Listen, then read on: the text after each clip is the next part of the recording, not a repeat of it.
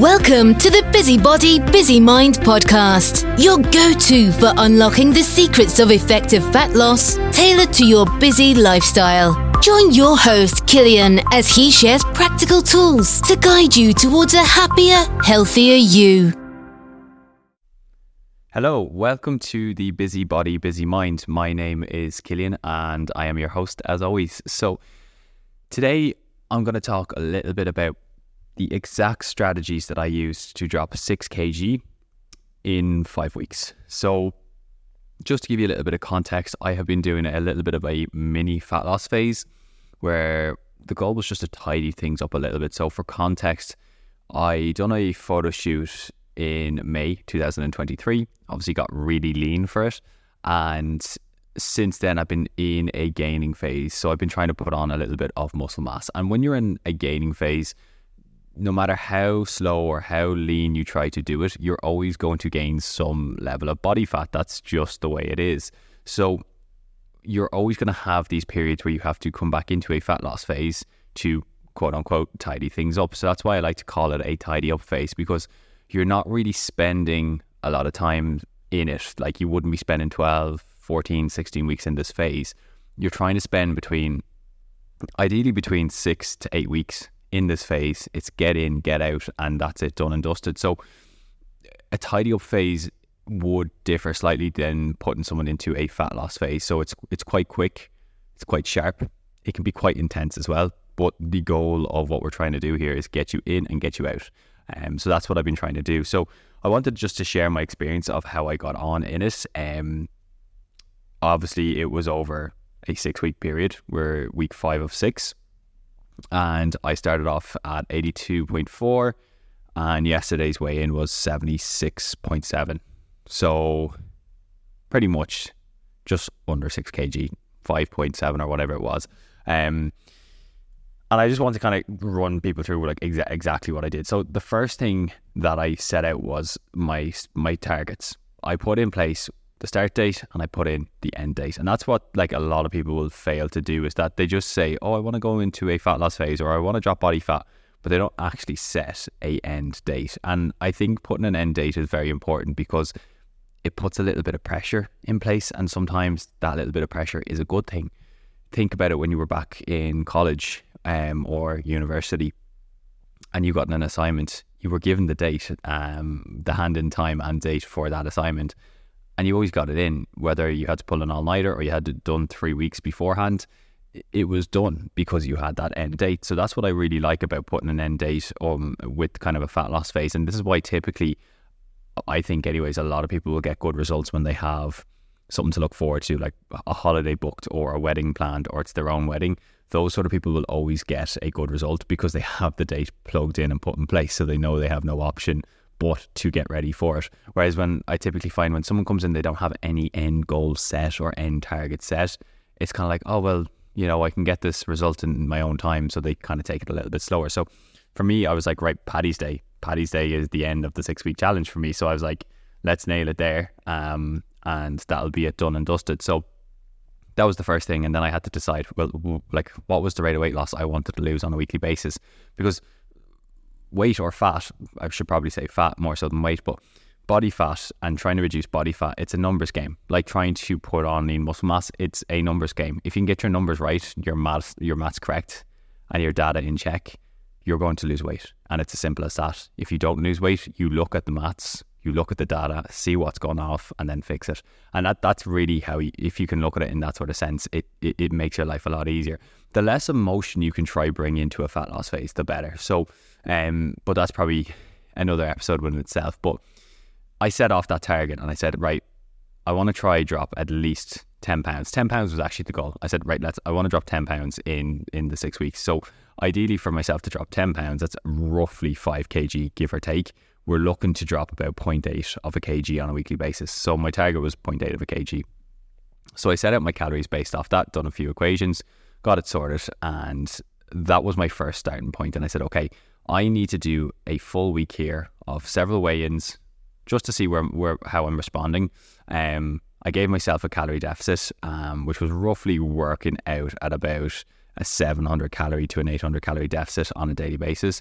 and I tracked and weighed everything down to the gram. Just weighed everything out. Whatever touched my mouth, obviously bar water, everything else was accounted for. It was tracked, and I seen how I responded to that. So I kind of had a look at the drop in weight, and I knew it wouldn't, like, your first week's always going to be a little bit of an outlier because people will typically drop a good bit of body fat, a little bit of water retention. There's water retention there, so a good few people will drop a little bit of water in that initial week. So that's why people will usually see a big drop in weight, and it's also why people get disheartened then the next week when they're like, oh well, why haven't I lost as much as the first week? You've just dropped a little bit of water weight. So I kind of gave it, the first week I knew it was going to drop a good bit, dropped 2 kg, and then the next week after that I dropped I think it was 0.8 altogether when I dropped the next week. So I kind of knew I had my calories right, I knew I had my steps right, and I knew I had my cardio right. So I started off at 12,000 steps, which, to be fair, I was doing about 9 to 10,000 beforehand anyway, so it wasn't a massive jump. You're talking an extra 20 minutes a day, so it wasn't too bad at all. And my calories were at 2,300 to start off with. So that's where I started off. I had an hour of cardio put in, which was actually fine because I was doing an hour anyways with football, so I just included that as my cardio, and that's what I set off with my target. So the next step for me then was to analyse that on a weekly basis. So I done my check-in, I completed my check-in every week. I looked at the rate of weight loss, was it on point? If it was or wasn't, then I could make a decision. So for 2 weeks after that, it was actually a little bit off. Now I had one or two things, like I had Valentine's Day, and then I was at a football tournament as well, and I obviously had a few drinks there. So I knew myself, I had planned for those events as well, and that's a really important part with your strategy as well. It's like, if you know there's events coming up, you have to plan for them and account for them. So I knew they were going to play a factor in it as well. So those 2 weeks I didn't lose as much, so then I obviously had to up things. So that's really what I did. So the first thing was I set out the goal, I set out the end date, and I sent out how much I wanted to lose on a weekly basis, and I done some calculations to figure out what my calorie needs or my calorie intake should be, set a step count, and I set a cardio goal. From there I tracked really rigidly for 2 weeks straight, because I knew the first week was going to be a little bit of an outlier with the weight, and I knew the second week would be a little bit more accurate. So that's what I did. I tracked everything that touched my mouth, my lips, whether it's food or liquid, sauces, whatever it was, and I weighed myself. I weigh myself 5 to 6 times a week anyways to get a good average. So I did that every day, just keep record on notes on my phone, and then I got the weekly average, and that's what I did. And going off that, then each week going forward, I adjusted my steps, my cardio, or my calories based off, was I meeting my goal of 0.8 of a kg on a weekly basis or not. So if I wasn't, either my steps went up, either my calories went down, or my cardio went up, and it was just as simple as that. And they were the kind of the most important things that I did to get started in my phase.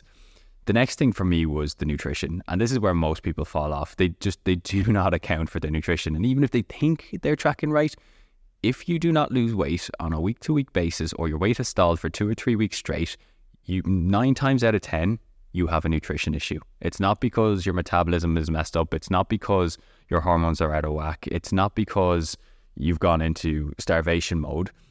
It's because you're not tracking your nutrition. And most people say, oh, but I am. But if you actually take a look at it logically, sit down with yourself and ask yourself the question, have I tracked absolutely every single food and liquid that has touched my lips? Yes or no? You have to account for that. Have I accounted for any nibbles, treats, or snacks throughout the day, like picking at the kids' food or just nibbling at a chocolate bar, whatever it may be? Have I weighed out on my foods, or am I just accounting for, or roughly looking at kind of what I've had? Am I measuring all the little things like the drop of milk, the squeeze of honey, the spread of butter, the cappuccino from Starbucks? You have to look at all those things first. And if you can honestly say, right, I've been airtight with my nutrition, then that's when you have to look at, say, you're dropping the calories or your steps, increasing your steps or cardio. But for most people, it's the nutrition problem, and they have to have a look at that. So nailing down your nutrition in this fat loss phase is the most important thing, and that's exactly what I did. And I needed to make it as simple as I could for myself, because it's been a really busy 2 months with the coaching. Like we're taking on clients. We had a summer launch just there. I was training one of my new coaches on board. We're really trying to make, expand the coaching and bring as many people as we can on to help them. So it's been really, really busy. So I knew myself, in order to get this fat loss phase over and done with successfully, I needed to have my nutrition on track, and I just needed to do it in a way that wouldn't keep me up all day and night in the kitchen. So I hired a meal prep company because Dubai is very good like that over here. They have a load of meal prep companies that you pay for a subscription. That's exactly what I did. I paid for a lunch and a breakfast. Lunch and a dinner. They were about 600 calories each. And they were delivered to my door every second day, 2 meals worth every second day. And it was absolutely ideal because they had them all on MyFitnessPal as well. So I could just scan them in. And all I had to worry about was my breakfast and my evening snack, because I said I'd eat 4 times throughout the day. So I had the 2 meals. My breakfast was overnight oats. It still is overnight oats. It has been the same overnight oats for the last 6 weeks straight, or last 5 weeks straight. All that really changes is the flavour of protein that goes in and maybe the fruit, and that's literally it. So what I've done is I've just created that recipe once into MyFitnessPal.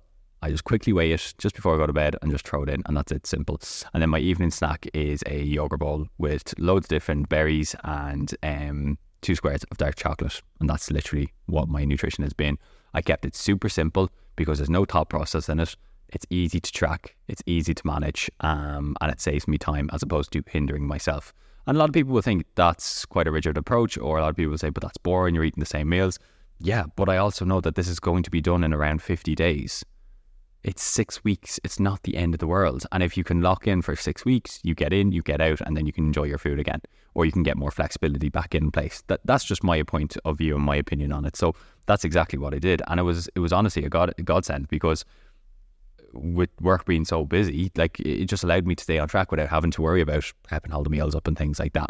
So again, I know meal prep companies are, they're not really available in the likes of Ireland. Obviously you can buy the prepped meals from like Tesco and Lidl and Aldi and stuff like that, but you don't get them delivered to your door. But it's still fairly the same concept. So if someone is really busy, I just tell them to go get those fit meals or the Pure Powers or the Clean Cuts, whatever it may be, because they work really well. And for the sake of investing in them, you're going to get the return in yourself by getting, dropping body fat. So that was the next thing that I did.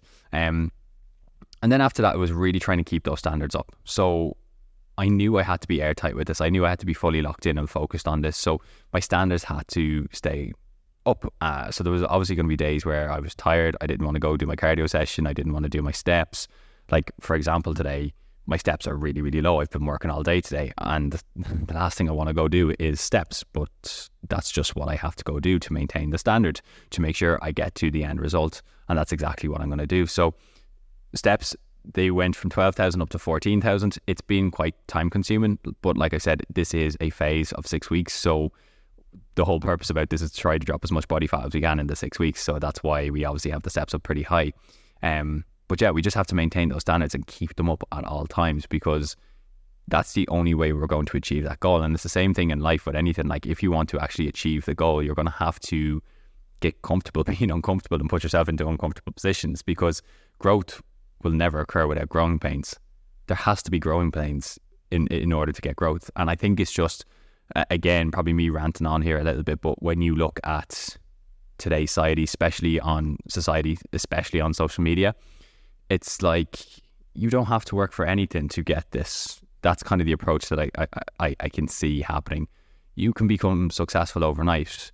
You can get this by doing nothing. You can achieve the dream body by 3 30-minute workouts a week. It's a little bit false advertisement. You have to put hard work in. It's no matter what you're doing in life, whether it's a fat loss phase or whether it's trying to open a new business or learn a new study or bit of education, whatever it is, you have to put the hard work in to get the results. So that's exactly what we've been doing. But the outcome is that, like, I know this is 6 weeks. It's not a forever thing. Once it's done and I hit my target, I can bring my calories back up. I can have more flexibility again. So that's the whole purpose about it, is that put the hard work in now and then reap the rewards afterwards.